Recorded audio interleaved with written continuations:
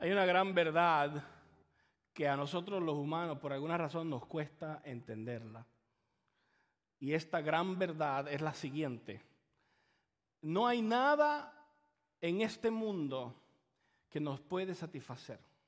Escucha bien, no existe nada en este mundo que puede llenarte y satisfacerte. Nada, absolutamente nada. Yo he escuchado, he leído acerca de historias de atletas famosos que han entrenado por años con la meta de llegar y ganar el gran campeonato, y luego que ganan y tienen su trofeo se sienten decepcionados porque dicen, ya lo logré, ¿y ahora qué? ¿Y ahora qué hago? Creo que muchas veces nosotros hemos cometido el mismo error de creernos que hay algo que nos va a satisfacer y que nos va a hacer felices y que nos va a hacer sentir realizados, y cuando finalmente lo hacemos, lo tenemos, nos damos cuenta de que sí fue algo bueno, sí fue una alegría, pero no estoy satisfecho.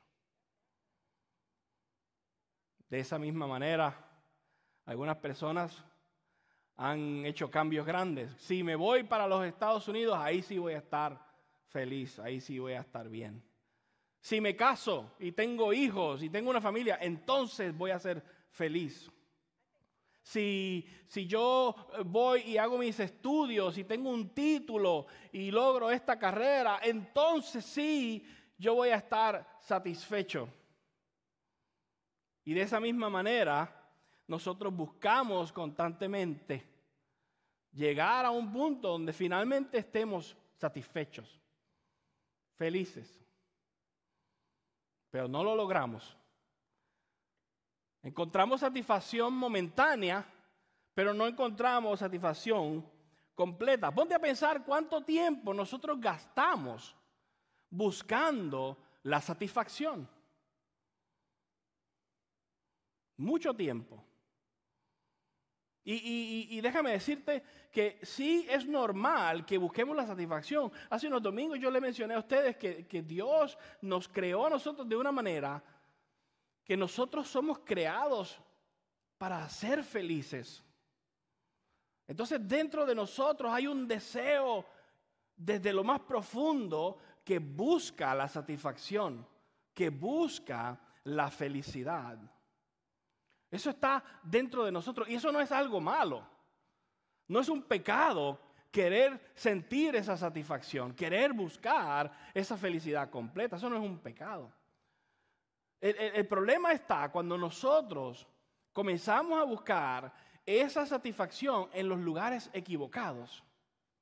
Cuando comenzamos a buscar esa realización de nuestra vida en el lugar que no es, porque entonces eso nos convierte en personas frustradas, porque constantemente creemos que encontramos la satisfacción en algo, pero luego estamos otra vez frustrados, decepcionados, con hambre de más. Cuando buscamos nuestra satisfacción, te pasa como al hombre que quería ganarse $1.000.000. El empresario trabajó y se puso como meta ganarse $1.000.000, pero cuando se ganó el $1.000.000, ahora quiere ganarse $2.000 y nunca está contento. Y eso nos pasa a nosotros con ponle el nombre que tú quieras. Pero muchas veces obtenemos lo que queremos y no estamos satisfechos. Porque solamente hay una cosa que puede llenar nuestro hueco en nuestro corazón. Y ese es Dios mismo. Es solamente el Señor el que puede satisfacernos. Yo sé que cuando nosotros nos conformamos con algo que no es Dios, entonces vamos a estar siempre frustrados. Entonces vamos a estar siempre queriendo más. Y eso convierte a la gente en gente amargada. ¿Usted alguna vez no ha conocido a una persona que tiene todo, pero es infeliz? Yo recuerdo que cuando yo vivía en la ciudad de Fort Worth, yo tenía un vecino que este señor aparentaba tener todo, o que estaba muy, muy bien. Y este señor era mi vecino, él se había jubilado, tenía una gran pensión, no tenía que trabajar, tenía buen ingreso, no le faltaba dinero. La casa más bonita de todo el vecindario era la de él. Tenía el patio más lindo, los arbolitos bien cortados, su pasto era el más verde. Y él tenía el tiempo de atender todo eso y sacaba su carro y ahí le pasaba cera, lo ponía bien brilloso. Él construyó allí una área al lado de su casa donde él estacionaba un RV, que es un vehículo recreacional, lo que le llaman una casa rodante. Y él allí tenía su RV muy contento, él lo limpiaba, no sé qué, pero algo yo notaba en él y es que su cara siempre estaba como amargado. No sé, parecía como si estuviera chupando limón, siempre así, con una cara. Y yo le saludaba y me miraba mal. Y me di cuenta que cuando algún vecino dejaba algo fuera de lugar o si la vecina soplaba las hojas un poco para su lado, él se enojaba y empezaba a pelear. Entonces me di cuenta que este señor, que aparentaba tener todo en orden, estaba completamente amargado. Quizá logró tener todo lo que él quería, quizá logró todas sus metas, quizá logró completar su carrera, jubilarse. Sin embargo, no era feliz. No era feliz. Y la advertencia para nosotros hoy es que tengamos cuidado en dónde buscamos la felicidad, en dónde buscamos la satisfacción. Porque podríamos estar frustrados todo el tiempo tratando de buscar la satisfacción en el lugar equivocado. Algunos se han casado pensando, ahora sí, esto me va a hacer feliz. La pareja que tengo es la que me va a hacer feliz. O cuando tenga este carro nuevo, esto es lo que me va a hacer feliz. Cuando tenga los papeles de la ciudadanía, eso es lo que me va a hacer feliz. Y así hay muchos que tienen una familia hermosa y no son felices. Hay muchos que tienen un buen trabajo y no son felices. Hay muchos que tienen estabilidad financiera y no son felices. No están satisfechos.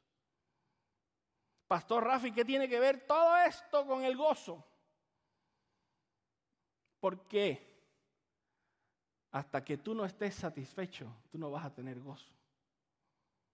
Hasta que no encuentres la satisfacción de tu alma, no vas a tener el gozo. Nosotros estamos en esta serie de mensajes que hemos titulado Gozo, ¿verdad? Que dice encontrando el gozo, la alegría en un mundo que está hambriento de gozo. Pues déjame decirte que cuando tú encuentres la satisfacción de tu alma, ahí vas a encontrar el gozo. Y como te dije anteriormente, el único lugar donde vas a encontrar la satisfacción de tu alma es en Dios. Estoy aquí para decirte que si tú llegaste hoy buscando algo más, si tú llegaste buscando, estás escuchando y estás queriendo encontrar ese gozo, tengo buenas noticias para ti. Hay algo que te puede dar ese gozo. Hay algo que te puede dar la satisfacción que no te deja queriendo más o sintiéndote incompleto. De hecho, no es un algo, es un alguien. Es Dios mismo el que te puede satisfacer. Es Dios mismo el único que te puede llenar. Y te voy a invitar a que vayamos a la palabra de Dios, a los Salmos, capítulo 63. Y vamos a ver cómo el rey David nos habla de este gozo que él ha encontrado, de esta satisfacción que él anhela y encuentra solo en Dios. El famoso rey David, uno de los héroes de la fe, fue quien escribió este Salmo número 63. Y quiero que oigas cómo él describe qué es lo que satisface su alma. Vamos al versículo 1, Salmo 63. Y vamos a ver lo que nos dice el rey David. Oh Dios, tú eres mi Dios. Yo te busco intensamente. Mi alma tiene sed de ti. Todo mi ser te anhela, cual tierra seca, extenuada y sedienta. Te he visto en el santuario y he contemplado tu poder y tu gloria. Tu amor es mejor que la vida. Por eso mis labios te alabarán. Te bendeciré mientras viva y alzando mis manos te invocaré. Podemos escuchar en la voz de David el anhelo y la alegría. Y cómo él está diciendo que su alma tiene sed de Dios, que todo su ser anhela a Dios. Una de las cosas que nos podría ayudar a entender las palabras de David mejor es si entendemos un poquito dónde él estaba cuando él escribe estas palabras. No sé si algunos se fijaron, pero justo ahí antes del versículo 1 hay una oración que dice Salmo de David cuando estaba en el desierto de Judá.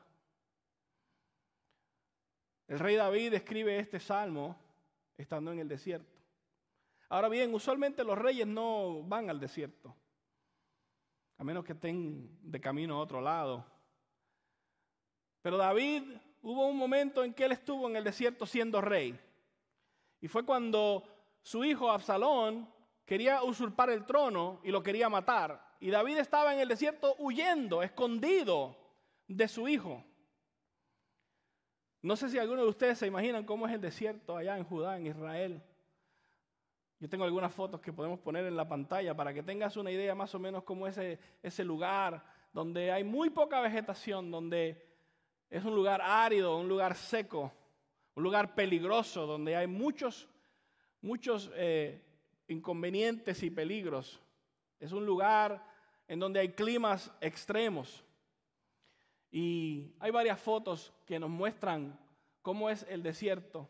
No es un lugar donde la gente le gusta vivir, por eso tú no ves ahí casas, porque no es un lugar donde hay oportunidad de sobrevivir. De hecho, David está escribiendo estas palabras mientras su vida estaba en peligro. Y no solamente estaba en peligro su vida porque su hijo lo quería matar, sino estaba en peligro porque estaba en el desierto. Estaba en un lugar donde la causa más común de muerte en el desierto, ¿cuál es? La deshidratación. Y David está diciendo, Dios mío, mi alma tiene sed de ti, todo mi ser te anhela, así como esta tierra seca y árida.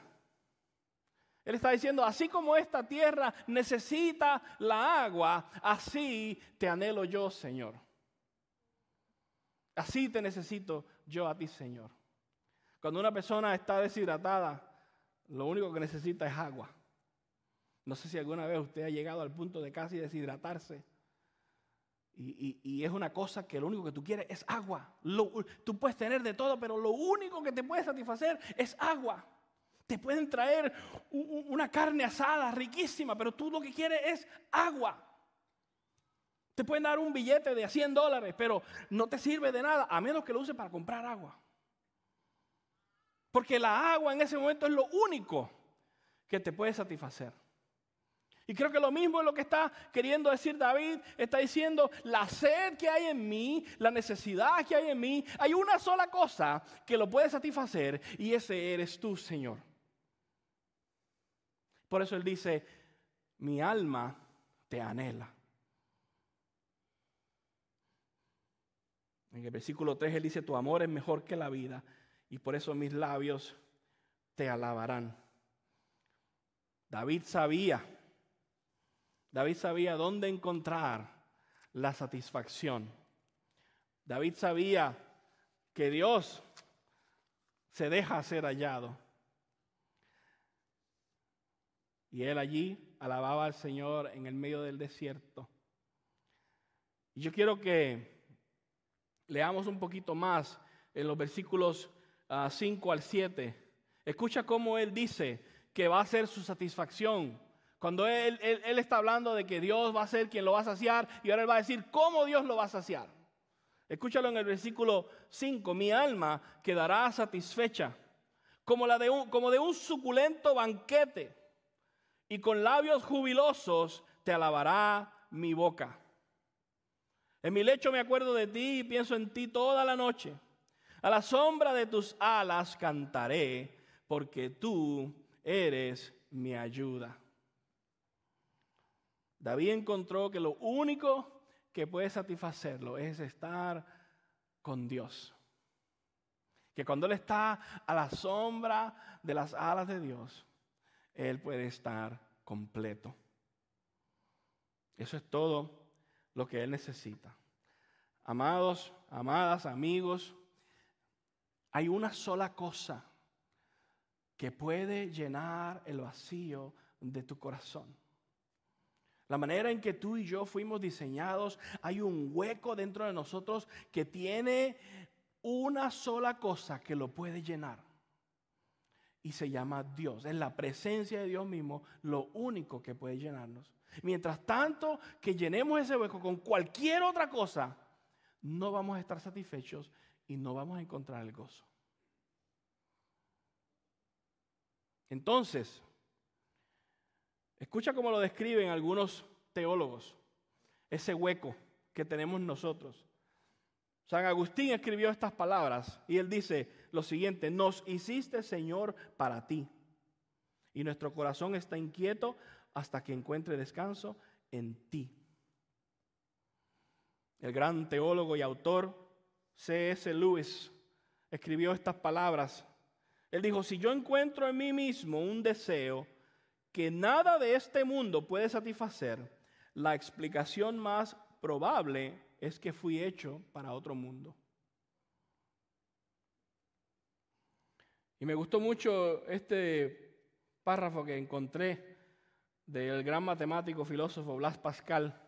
Él escribió estas palabras: este deseo fuerte y esta impotencia solo proclaman una cosa: que una vez hubo en el hombre una verdadera felicidad, de la que ahora le queda solo la marca y la huella vacía, que en vano intenta llenar con todo lo que le rodea. Pero no encuentra nada apropiado, porque el abismo infinito solo se puede llenar con un ser infinito e inmutable, es decir, solo con Dios mismo. Eso es lo que tú y yo tenemos que aprender de estos hombres y de David. Que Dios mismo es el único que te puede satisfacer. Que Dios mismo es el único que te puede llenar. Que es la presencia de Dios en tu vida lo único que te puede dar a ti esa satisfacción que entonces produce gozo. Esa es la buena noticia. La mala noticia es que nosotros hemos sido separados de Dios a causa de nuestro pecado. La mala noticia es que nuestro pecado nos ha alejado de Él, ha puesto una barrera y que nosotros no podemos alcanzar a Dios porque Él es santo, pero nosotros no. Es por eso, mis hermanos, que el mensaje y la historia de la Navidad es una noticia de gran gozo. Porque el mensaje de la Navidad nos dice que nosotros estamos sin esperanza, separados de Dios, lejos de lo único que nos puede satisfacer. Y Dios mismo se hizo hombre y bajó a buscarte. A darte lo que tú más necesitas, a darte a Él mismo. Escucha cómo Mateo narra esa historia de la Navidad. Te voy a leer un poquito de Mateo capítulo 1 y vamos a leer aquí más o menos por la parte cuando José escucha la noticia de que María está embarazada y él dice: espérate un momento, ¿cómo es esto si todavía no nos hemos casado? Y ya él estaba pensando: la voy a tener que dejar y no quería avergonzarla y estaba pensando: ¿cómo la abandono sin que nadie se dé cuenta? Y en ese momento un ángel se le aparece a José en sueño y le habla. Escucha cómo sucede esa narración en el capítulo de Mateo 1, versículo 20. Pero cuando él estaba considerando hacerlo, se le apareció en sueños un ángel del Señor y le dijo: José, hijo de David, no temas recibir a María por esposa, porque ella ha concebido por obra del Espíritu Santo. Dará a luz un hijo y le pondrás por nombre Jesús, porque él salvará a su pueblo de sus pecados. Todo esto sucedió para que se cumpliera lo que el Señor había dicho por medio del profeta: la virgen concebirá y dará a luz un hijo y lo llamarán Emmanuel, que significa Dios con nosotros. Este niño que ha de nacer es lo que necesitaba cada ser humano. Lo que necesitamos es que a Dios con nosotros.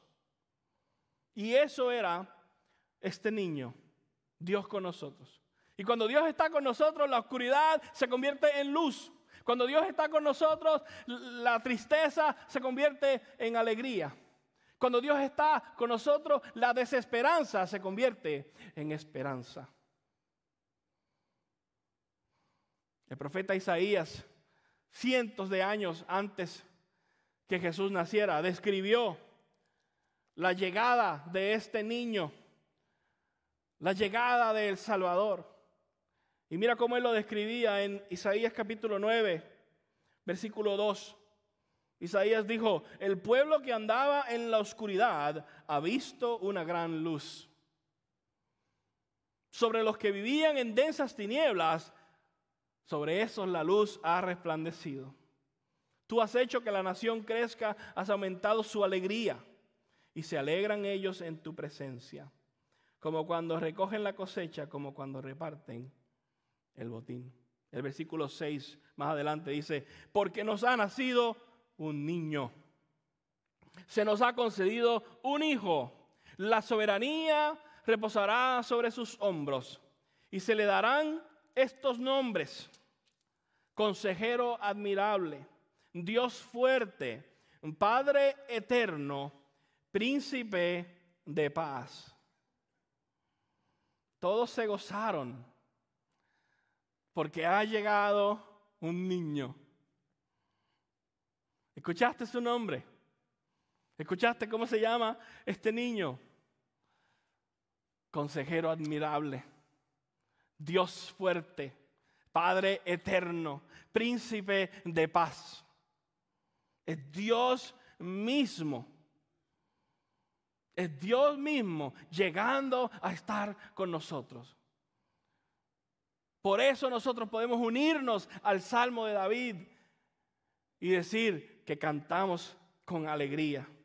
Por eso podemos decir como David dijo: mi alma está satisfecha, mi alma está llena de alegría. La historia de la Navidad es una historia que nos trae gozo, porque es una historia de Emmanuel, de Dios con nosotros. Al principio yo te dije que nosotros buscamos la satisfacción en muchas cosas, pero yo quiero que tú sepas que Dios mismo se bajó de su trono y vino para traerte la satisfacción mayor, para darte a sí mismo. El miedo que yo tengo es que hay personas que quizás estén escuchando este mensaje, quizás hoy tú escuchaste todo esto y a lo mejor estás completamente de acuerdo conmigo, pero el miedo es que vas a salir de aquí y vas a seguir buscando tu satisfacción en cosas terrenales y temporales. Y de vez en cuando vas a hacer una oración y vas a darle gracias a Dios por tu comida. Y de vez en cuando vas a escuchar una canción cristiana, pero vas a seguir buscando tu felicidad en el sueño de la estabilidad financiera o en el sueño del éxito de este mundo. Y quiero decirte que no lo vas a encontrar. De hecho, quiero decirte, estás advertido, estás advertida. No hay satisfacción ahí. La única satisfacción se encuentra en Dios. Dios es el único que puede llenarte, Dios es el único que puede satisfacerte, mientras que tú lo busques en otro lugar, no lo vas a encontrar. Escúchame bien, no lo vas a encontrar. Muchos de nosotros por mucho tiempo buscamos la satisfacción en muchos otros lugares, hasta que llegamos al lugar correcto. Muchas veces andamos y tropezamos buscando por todas partes hasta que llegamos al lugar correcto, que se llama Cristo Jesús. Recuerda que el mensaje de la Navidad es que Dios vino a estar con nosotros y que lo hizo no solamente para simplemente llegar y ya, sino que Él vino con un propósito.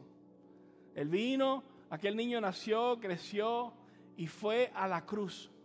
fue allí a pagar por el precio de nuestro pecado para que nosotros fuéramos limpiados, perdonados, redimidos y pudiéramos estar ahora nuevamente en una relación con Dios. Lo que tú y yo no podíamos hacer, Dios lo hizo por medio de su Hijo Jesús. Por eso nosotros cada domingo tomamos la cena del Señor para recordar que Cristo pagó en aquella cruz nuestro pecado, que Él derramó su sangre para que tú y yo tengamos la oportunidad de tener a Dios mismo, a tener su presencia, que es lo único que nos puede satisfacer. Así que yo quiero invitarte hoy, te quiero invitar a que hoy tú pongas un punto final a tu búsqueda de la felicidad y la satisfacción en cualquier otro lugar. Y que te decidas a abrir ese regalo que se te ha ofrecido. Ese regalo de Navidad que es Dios mismo. Ese regalo está ahí para ti. Pero como cualquier otro regalo, te falta una cosa. Requiere que tú recibas el regalo, que lo hagas tuyo, que lo abras y digas, sí, lo acepto, lo recibo. Y que aceptes tener una relación con Dios. Y que aceptes que Él sea tu Señor. Y que aceptes que Él sea tu Salvador. Hoy es día de arrepentirte y decirle, Señor, me arrepiento de haber buscado mi felicidad y mi satisfacción en otras cosas.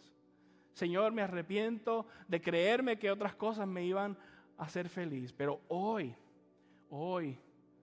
pongo mi fe completamente en ti. En este momento yo te voy a hacer una invitación. Y si tú estás dispuesto a aceptar ese regalo que Dios te ofrece, el primer paso es poniendo tu fe en Cristo Jesús.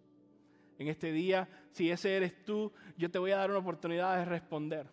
En un momento vamos a cantar y mientras cantamos van a haber líderes, pastores aquí enfrente y tú puedes pasar y decir, ora conmigo, ayúdame a dar ese paso de fe. Quiero recibir a Cristo en mi corazón, quiero recibir lo único que me puede satisfacer.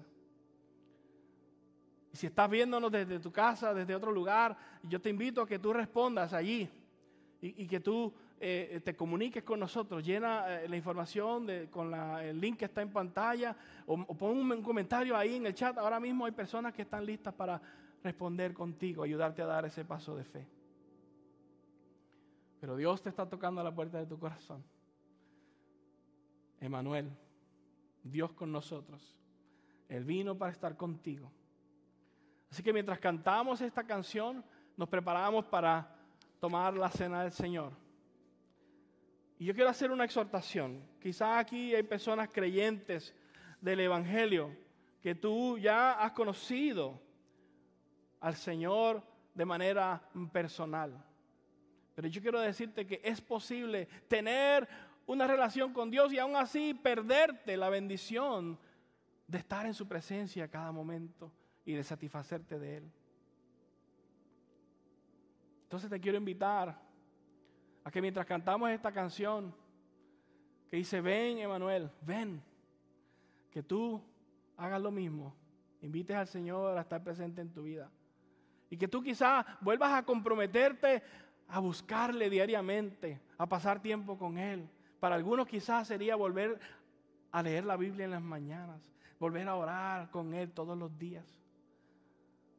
Para algunos sería volver a ponerlo como prioridad en su vida. De la manera que Dios te está hablando, yo te invito a que tú respondas y mientras cantamos, prepara tu corazón para que recuerdes el Evangelio, lo que Él hizo por ti, para ganarse el derecho de ser lo único que puede satisfacerte.